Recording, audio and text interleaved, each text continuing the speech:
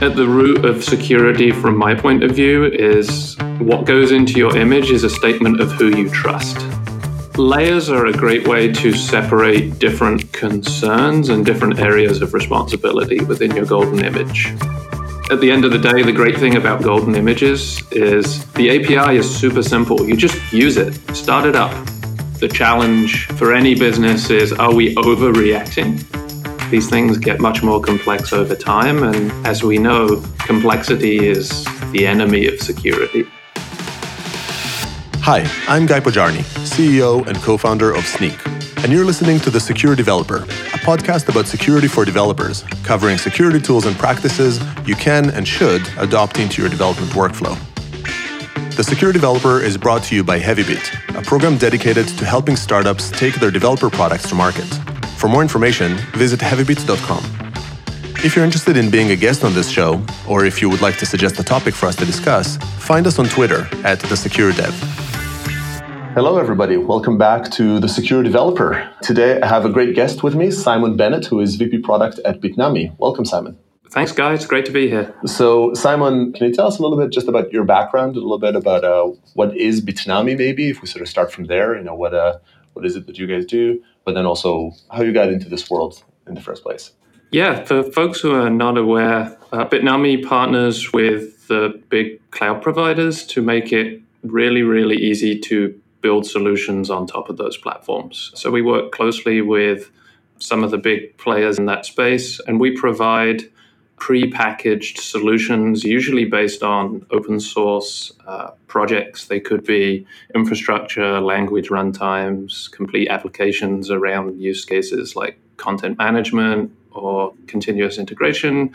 And really, we help people solve business problems on top of those cloud platforms. So most people are familiar with Bitnami from the offerings that we have in the places like the AWS Marketplace, the Azure Marketplace. We tend to offer solutions wherever people want to work. There's still plenty of people who are doing local development, on a Windows laptop or a Mac. So we provide VMs and native packages for them. We also have a fairly significant selection of solutions targeting the Docker ecosystem, including Kubernetes. So we tend to work across a lot of different technologies and platforms with the goal of helping developers and other types of users solve their business problems quickly and easily. Yeah, so I guess the cloud journey is not always as smooth as easy as the brochure said. So try to make that a little bit smoother, a little bit easier. Yeah, you asked about my background a little bit. So sort of the rise of cloud platforms, I think, is probably the biggest revolution I've seen in my 20-odd career in this industry. I started out on the software development side of the house. I went to university in the UK, and sort of the state of the art of software delivery when I entered the workforce was, how do we get something on the web and make it work? Big Sun, E10K, E15K boxes and app servers, and just a tremendously exciting time, but it was truly differentiating to get a company just connected to the web and, maybe a storefront, which was sort of how I got started. I think over the last 5 years in particular, the rise of cloud platforms and this new deployment and development model focused on moving quickly is absolutely a game changer. So, my work at Bitnami, which certainly involves working with the cloud providers and some of this more advanced technology, is a fantastic place to be. Yeah, well, there's a lot of conversations around how the technology grows at an exponential phase, right? It has these elements where we think about the linear amount of what we can create, and every now and then there's these things that really jump up that exponent, just make it curve just that much faster. And cloud is definitely one of those, right? Just sort of that easy access to compute. Yeah, absolutely. The adoption of these things is definitely not linear.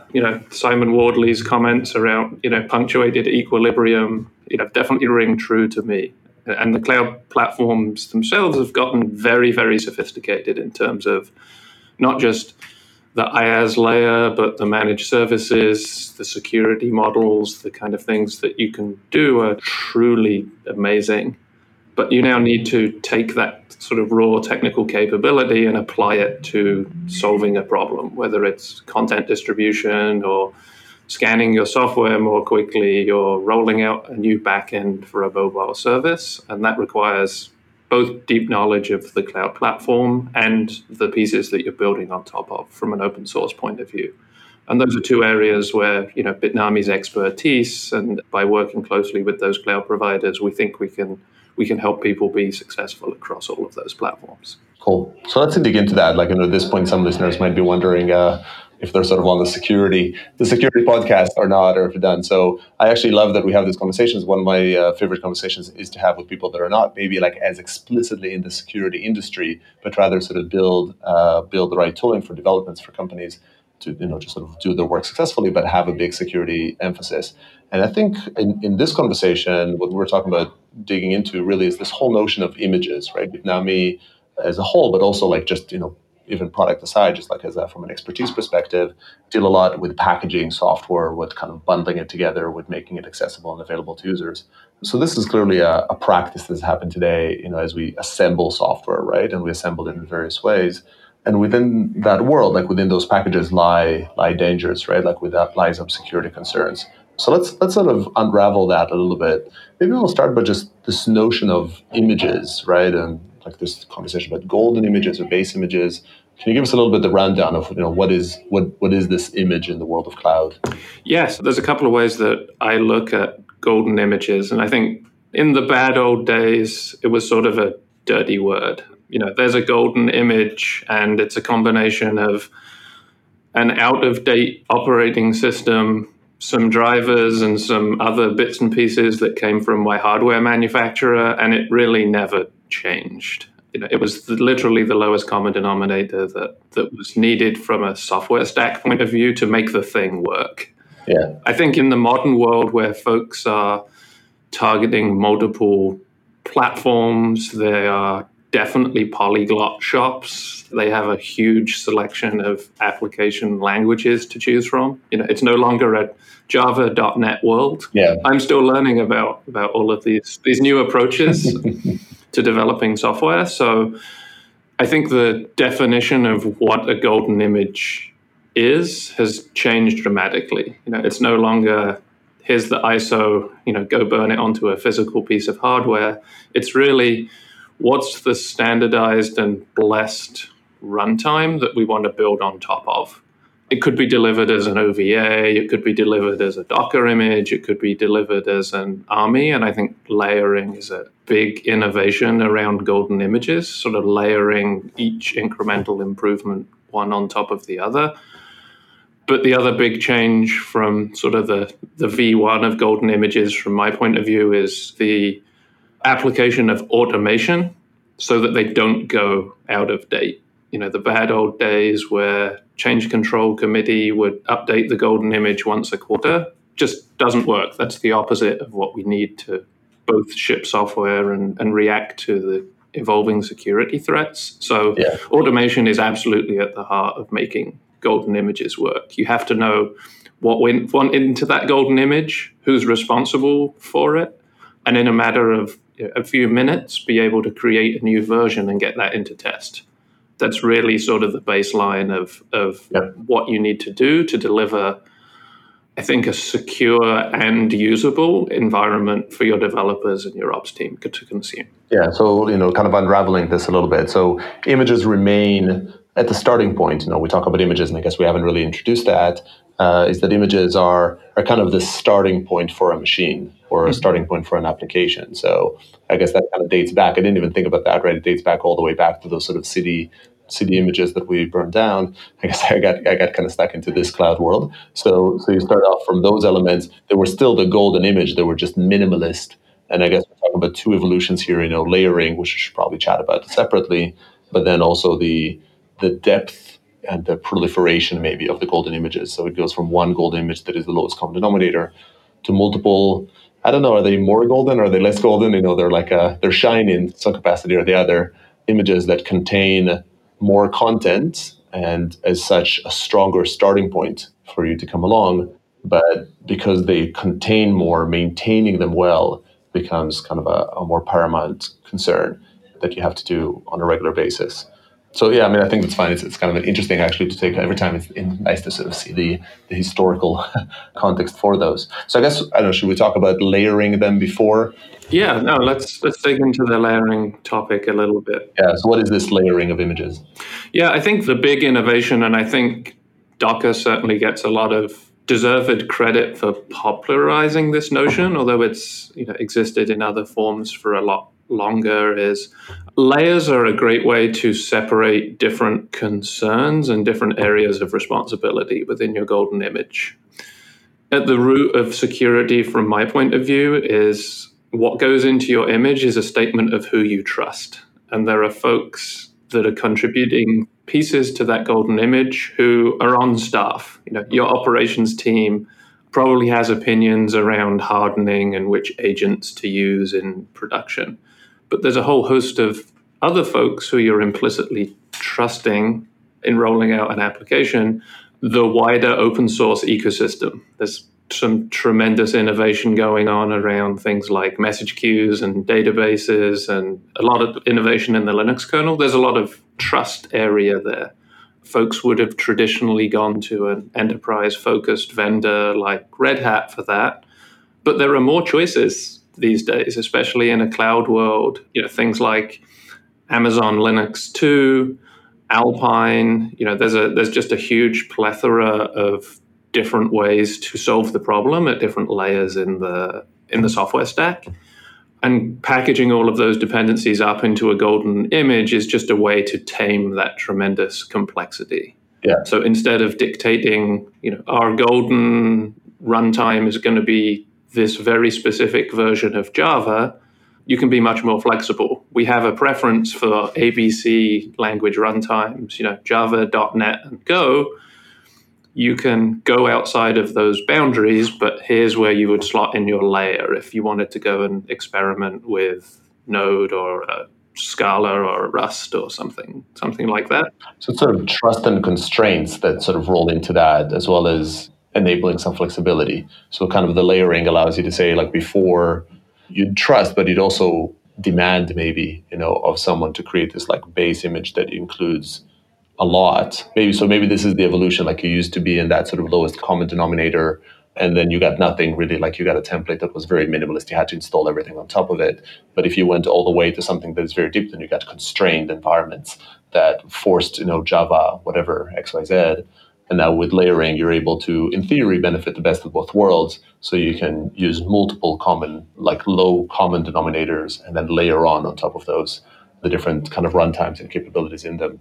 And you're right that Docker popularized it, but I guess like fundamentally golden images are a layer in their own right. Like right in a machine that is running, it has a layer of the golden image and whatever it is that you've installed on top of it. Yeah, from a consumption point of view, the layers are not always visible. Yeah. If you're using a Docker-based environment, the layers are explicit, and you can go do interesting things from a security and introspection point of view.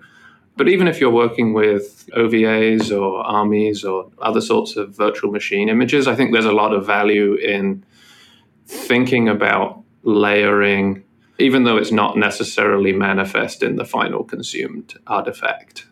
At the end of the day, the great thing about golden images is the API is super simple. You just use it, start it up, whatever that means in your environment, whether that's Docker run, launch. Yeah.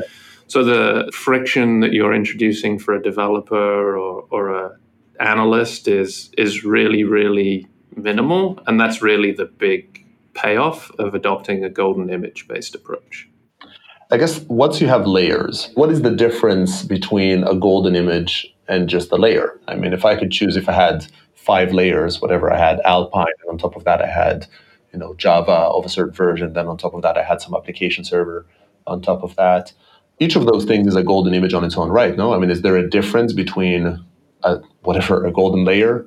I don't know if that's such a thing, should coin this, a golden layer and a golden image? Yeah, I think the way I would think about that is, I'm not quite sure. I'm not sure if golden layer should be a term. Let's make it a term of art right now. I think the way I would think about that is the layers that are further up are taking implicit dependencies on the layer below. So things like a layer that's putting some CIS-inspired hardening in place, it is going to be somewhat dependent on the layers that go below. Good engineering practice says minimize those couplings, but in most cases there is a dependency between, how do I manipulate how this particular daemon is going to operate in production and where that config file lives, to take a really simple example. So in theory, I can swap out my rel base image for base layer and swap Alpine in. In practice, life is a little bit harder than that. Yeah. So I think it's an interesting idea, especially for things like static analysis. You can sort of take a look at, here's one approach to this layer in our stack. How does it compare to another one? But at runtime, it's really the whole image, which is a combination of all the layers and everything that's needed to make a running deployment, is really the unit of consumption. Yeah. I think the other thing that is interesting from my point of view is, how does this intersect with some of the more modern sort of function-oriented approaches? If you look at things like AWS Lambda, looked at through the lens of a layered golden image, what they're essentially doing is cutting a couple of the bottommost layers off, where you were sort of implicitly trusting Amazon if you were building on top of Amazon Linux 2, or maybe the Debian maintainers if you were building on top of Deb. Something like Lambda takes those bottommost layers and says, you were trusting us already, how about you just consume this directly from us via an API? And that's a very interesting consumption model. Yeah. Just because layer sprawl is a thing. These things get much more complex over time. And as we know, complexity is the enemy of security. Yeah, if you can't understand it. So I think we totally need to coin the golden layer term over it. And it's a great perspective to think about, like container Lambda layers. That's really all they've done is they've cut a couple of the layers down from below and maybe, added some wrapping, or how do you package those up? So we have these images, let's, we've been dancing around security for a bit. We talked about trust and how, we have these golden images on which we build our applications, or that serve as the starting point for our application. And, we've composed them in this fashion or another based on like how much trust we put into each of those. I guess we kind of have these two paths for security to talk about. One is about how do you keep the images themselves secure? And then the second is, what are the security implications? Like how does it help and how does it hurt if either of those keep your application secure? If you sort of kept those images. So maybe let's start with the former. So we have these images, we built the applications on top of them. We trusted the images to be secure. How do we keep these images safe? Like what's involved in doing that? Is it easy? Is it hard?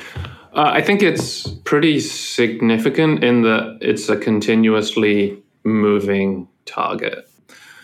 Sort of the first benefit of combining all of these pieces into a golden image is what's actually running. And this is a pragmatic solution to the problem called, how do I understand what the dependencies of my dependencies are? And keep going down the chain. It's dependencies all the way down. But if you have a golden image which has been pre-configured and pre-built, you can fairly accurately answer that question in a definitive way. This is a huge benefit because you now know, to whom do I need to be receiving that update information? Just because a security vulnerability is found, how do I know that I need to take action on it? Even at the most basic level, are we paying attention to the right mailing lists from an open source point of view, where I'm pulling a component from maybe a team that's inside the company? Is there a process in place? Are they providing internally focused release notes? Does it include CVE information? If not, should they? Do they know how to reach me on the weekend, on a Sunday night? Because we all know that these kind of things, they happen at the least opportune moment. Yeah. I think the other big benefit of golden images, given this what's in the box sort of manifest, is it helps you prioritize what are the most impactful things that we need to be paying attention to. these golden images, when they're running, are running in the context of a production environment. And not all of the things that go into that image are equally important from a security point of view. So it makes it possible to do things like, let's focus initially on components that are remotely accessible over the network. We've done our due diligence around perimeter security and segmenting our infrastructure, but based on our threat model, this is a logical place to start. So maybe a lot of the other things we can defer and maybe focus on the most valuable things first. So this is like from the perspective of how does using golden images help your security? In that sense, I guess golden images, they offer constraints, and it comes back always to this notion of the bigger the entity, the less flexible it is. But once you've crowned an image golden or whatever you've called it, then you've kind of entitled it now to some special attention. But it also means that you gave it some special privileges within your system, because you can say, okay, for this golden image, because it is only allowed maybe to use these components in this fashion, or because I know all these extra things around it, then I can further refine, like, how do I prioritize security concerns around it? How do I think about securing its perimeter versus sort of securing around it, etc. So I guess that's kind of always the balance. So golden images in that respect serve as the control mechanism for maybe the security side of the fence, within an organization, to say, go on and embrace all these different layers and all the mess and compose them, but I want you to reduce it down to this like manageable number of golden images. And then those I can cope with, those I can help you secure. Yeah, I think the other thing that sort of gets not talked about enough, sort of the concept of a golden image implies a binariness. Either it's golden or it's not. And certainly in the companies that we've been working with who are targeting some of these platforms, life is not binary for them. It's much more common to have a sort of staged graduation environment, sort of process in place for all of their functionality. And this is not just from a security point of view. So the bar to getting deployed into production is pretty high, and gold is the required standard. Yeah. If you would like to deploy into a staging environment, there's a silver image. The level of review isn't quite exactly the same, but that reflects the fact that the risk to the business is different. Maybe you have access to some privileged systems, but what's running in the staging environment has been purged of customer PII. So the bar can be lower to strike a better balance between control and letting 1,000 innovative flowers bloom. Yeah, and I guess to an extent it's also about we're talking about the security constraint, but the silver image can also be sufficiently similar to the gold to believe that functionally whatever works on silver would work on gold in the vast majority of cases. So, but it still allows for debugging or all those components that you don't want available maybe in production quite as much. So we have these gold and leading up to gold type images. We're building all sorts of taxonomy here. Our silver images, our bronze images, our bronze layers, and we're building it. So that's one aspect, that's one advantage from a security perspective, using images. I guess the other thing, have you seen cases where security controls are built into the images? I mean, can you kind of require layers of security that their job is hardening, or do you typically see that as more trimmed layers? How people consume that definitely varies by technology.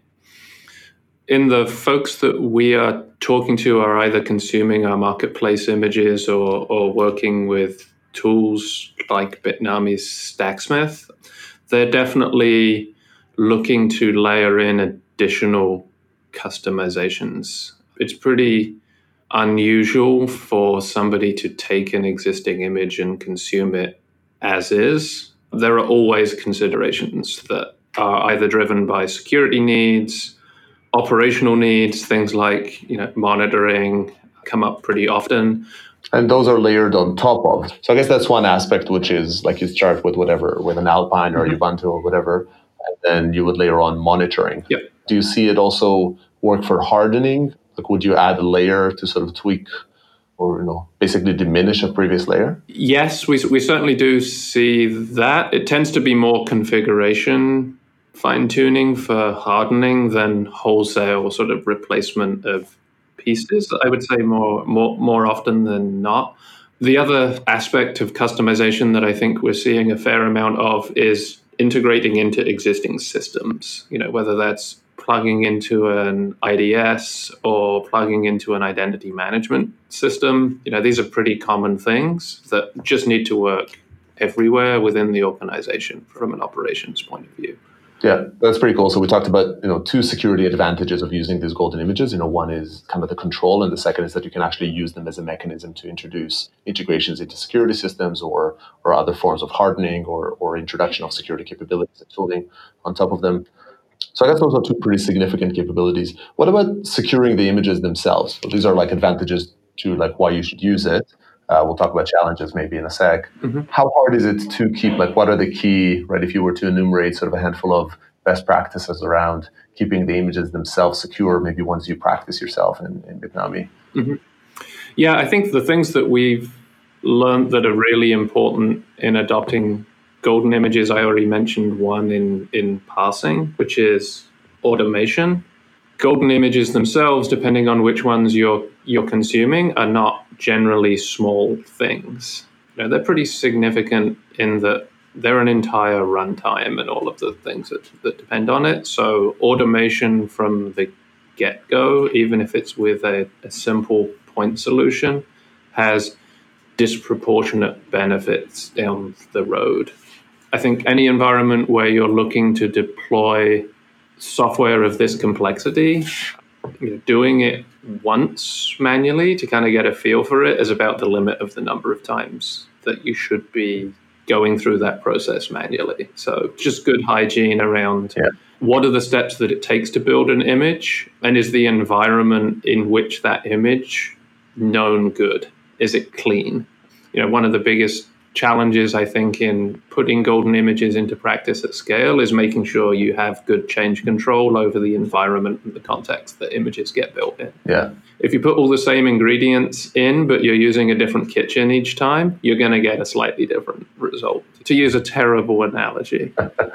I think the other big area that Bitnami is invested in internally, which is an extension of automation, is the testing part.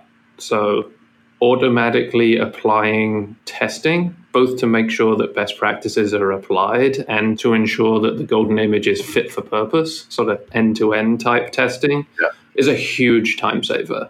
We have a very widely, globally distributed team, and the fact that somebody can kick off a speculative change to a golden image and not just get it built and delivered to the right environment, but wake up to a set of results which shows these functional tests passed, and we may or may not have a couple of regressions down here the next morning, or hand that across to the team in the next time zone is just hugely valuable.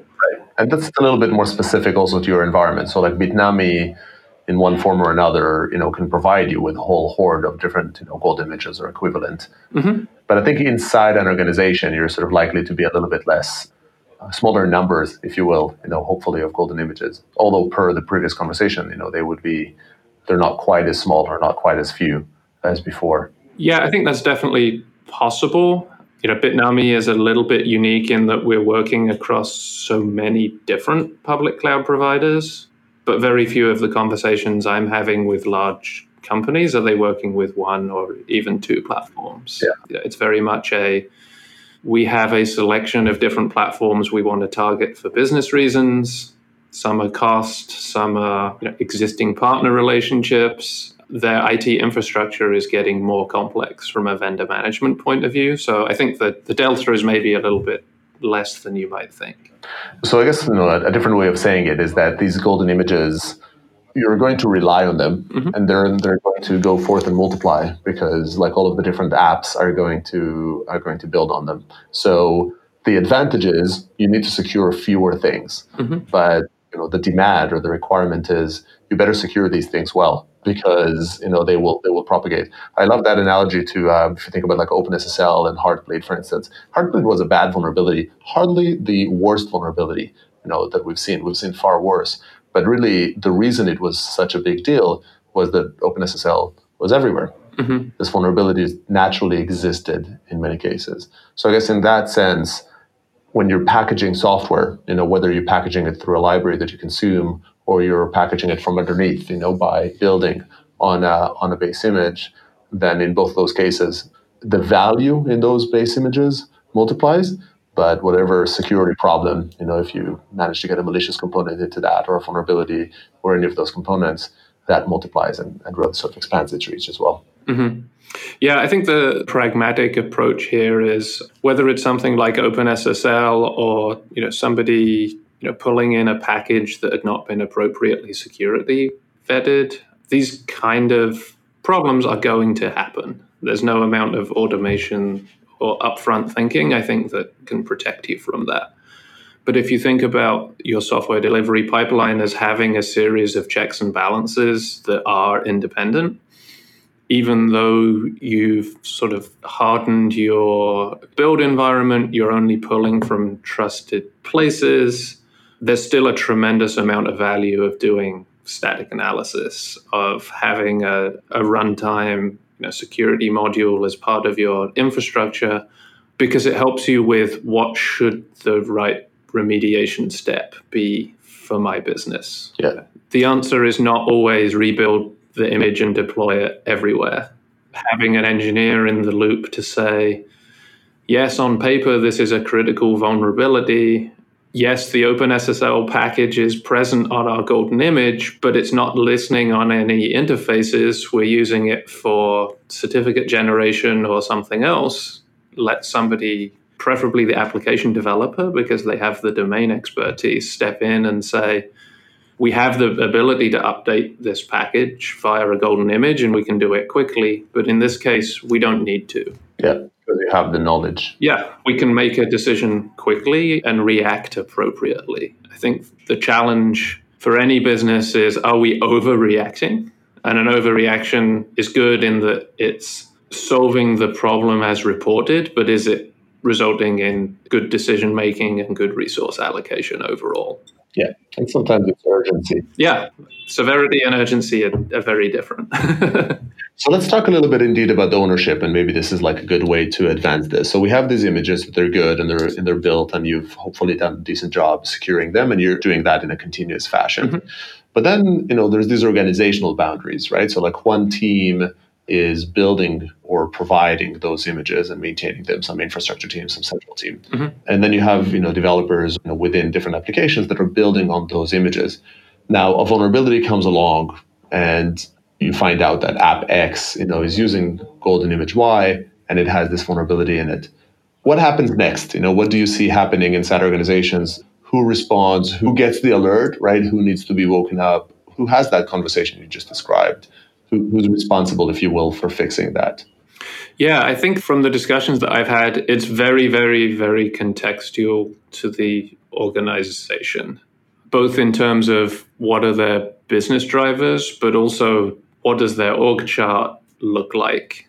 I think it's very, very hard, and frankly, one of the things I enjoy about my job at Bitnami, to kind of map that landscape out a little bit.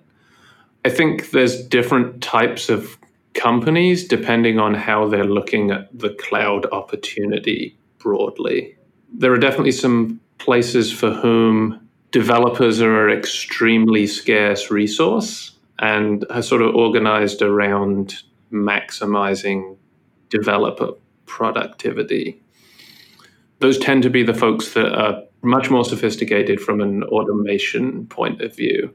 For folks who maybe don't have a deep bench in application developers, they tend to be interested in solutions that are consumable by existing teams that are not necessarily aligned to the organization. So whether the security team and the operations team is one team or two can be really foundational here.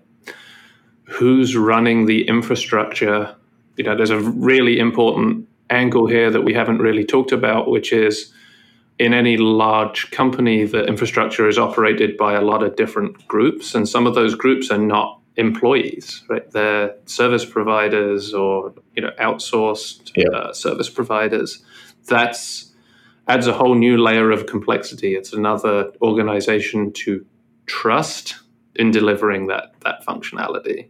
But returning to your original question, I think it's hard to answer your question in a general way because it's so specific to how each company is run and how it's organized. I think the thing that I think is in common across the folks that I've been working with is they are all looking at ways to move faster. In many cases, adoption of the public cloud, at least early on, wasn't necessarily a central mandate, but it helped people understand that concepts like self-service, API-driven services, time to instant gratification are a very, very powerful way to influence the behavior of their internal stakeholders. And that's the big opportunity. Whether it's sort of platform layer, a golden image, or a managed service on top, the person who can deliver it in 45 seconds or less is going to see a huge amount of adoption. Yeah. I think fundamentally, so, I take your point about the complexity and how it sort of changes per organization and who you have here. But I guess maybe a valid point when you think about security of these images is, very often we talk about how we get going. We talk about how the fact that we create that golden image and we secure it and you get going and you roll out your app on it. But when we talk about response, we don't always talk about the sort of the maintainability of the app that builds on top of it. So I guess maybe the takeaway from a security perspective is to say each organization is kind of its own unique snowflake, but you have to think through the steps that say, okay, a vulnerability is going to come along, you built on this golden image, who do you expect to respond? Or I rolled up a new version of that golden image, it fixed a bunch of vulnerabilities. What do I expect my developers to do? And I don't know if you've sort of seen a change, but I feel like, that last statement, for instance, has a difference between kind of images or AMIs, if you will, the cloud images and containers, because in the context of an AMI, you can change the AMI and a central team can choose to reboot an instance and it would launch on the new AMI.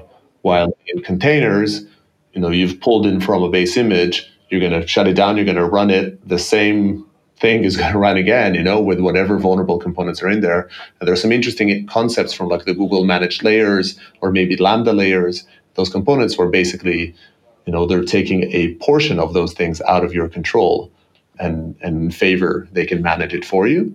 But fundamentally, you have to think through how those things work. Have you seen, I guess, to cap it off, probably we're kind of going a little long here, but just to sort of focus specifically on that last question, have you seen a difference in how those indeed golden images get managed in production when they're a Docker layer versus shall we say, an AMI or some other cloud VM?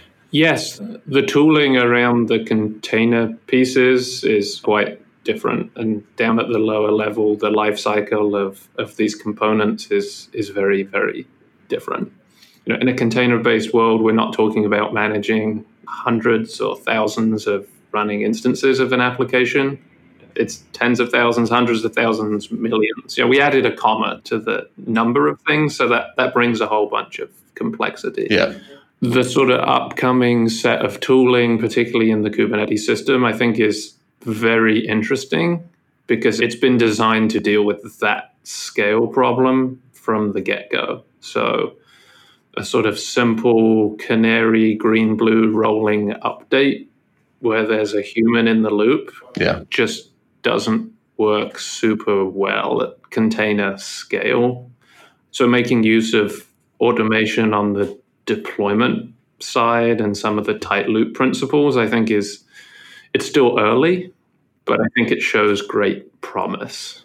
So containers are, they're a brave new world in many respects, and sometimes maybe leapfrogged by Lambda, but automation, as we grow from the scale of the CD to the scales of VMs to the scales of cloud images, containers are kind of the next level of scale, and in all of those, automation is key. And I guess kind of understanding the organizational boundaries and understanding who's going to do what when is something that you have to figure out in your surrounding. Yeah, I think that sort of from a prioritization point of view, if you're moving from thousands to millions of things, automation moves from the nice to have to the not optional category. So as a product person, that's a key distinction. Cool. So, well, this has been fun, and we've been going long, because of that. It's sort of a good conversation. I'd like to think, like, before I kind of let you be on your way back to the day job, I like to ask every guest that comes along if you have sort of one piece of security advice, some sort of pet peeve of a security thing that's bugging you, some, just one piece of advice for somebody looking to level up their sort of security caliber. What would that recommendation be? I don't know that I can dispense security advice. I'm definitely not a subject matter expert, but I've learned a lot from your podcast. So thank you for putting that together. I think sort of my key takeaway for this is software at the end of the day, whether we're talking about it from a security angle or a delivering features point of view, it's a team sport. It's all about the people. And as leaders within our organization, it's about making sure that our people have the best tools and they're empowered to deliver at a high level, especially when it's in an evolving space like containers or Lambda. We tend to talk a lot more about tools and platforms and the technical stuff, but the constant across all of these generations of tooling is the people. And the more that we are able to engage and empower those folks, I think the better the outcomes that we'll be able to achieve. Well, that's awesome advice. Well, Simon, this has been great. Thanks a lot for coming onto the show. My pleasure. Thanks for having me. And thanks, everybody, for joining, and hope you join us for the next one. That's all we have time for today. If you'd like to come on as a guest on this show, or want us to cover a specific topic, find us on Twitter @TheSecureDev. To learn more about Heavybeat, browse to heavybeat.com. You can find this podcast and many other great ones, as well as over 100 videos about building developer tooling companies, given by top experts in the field.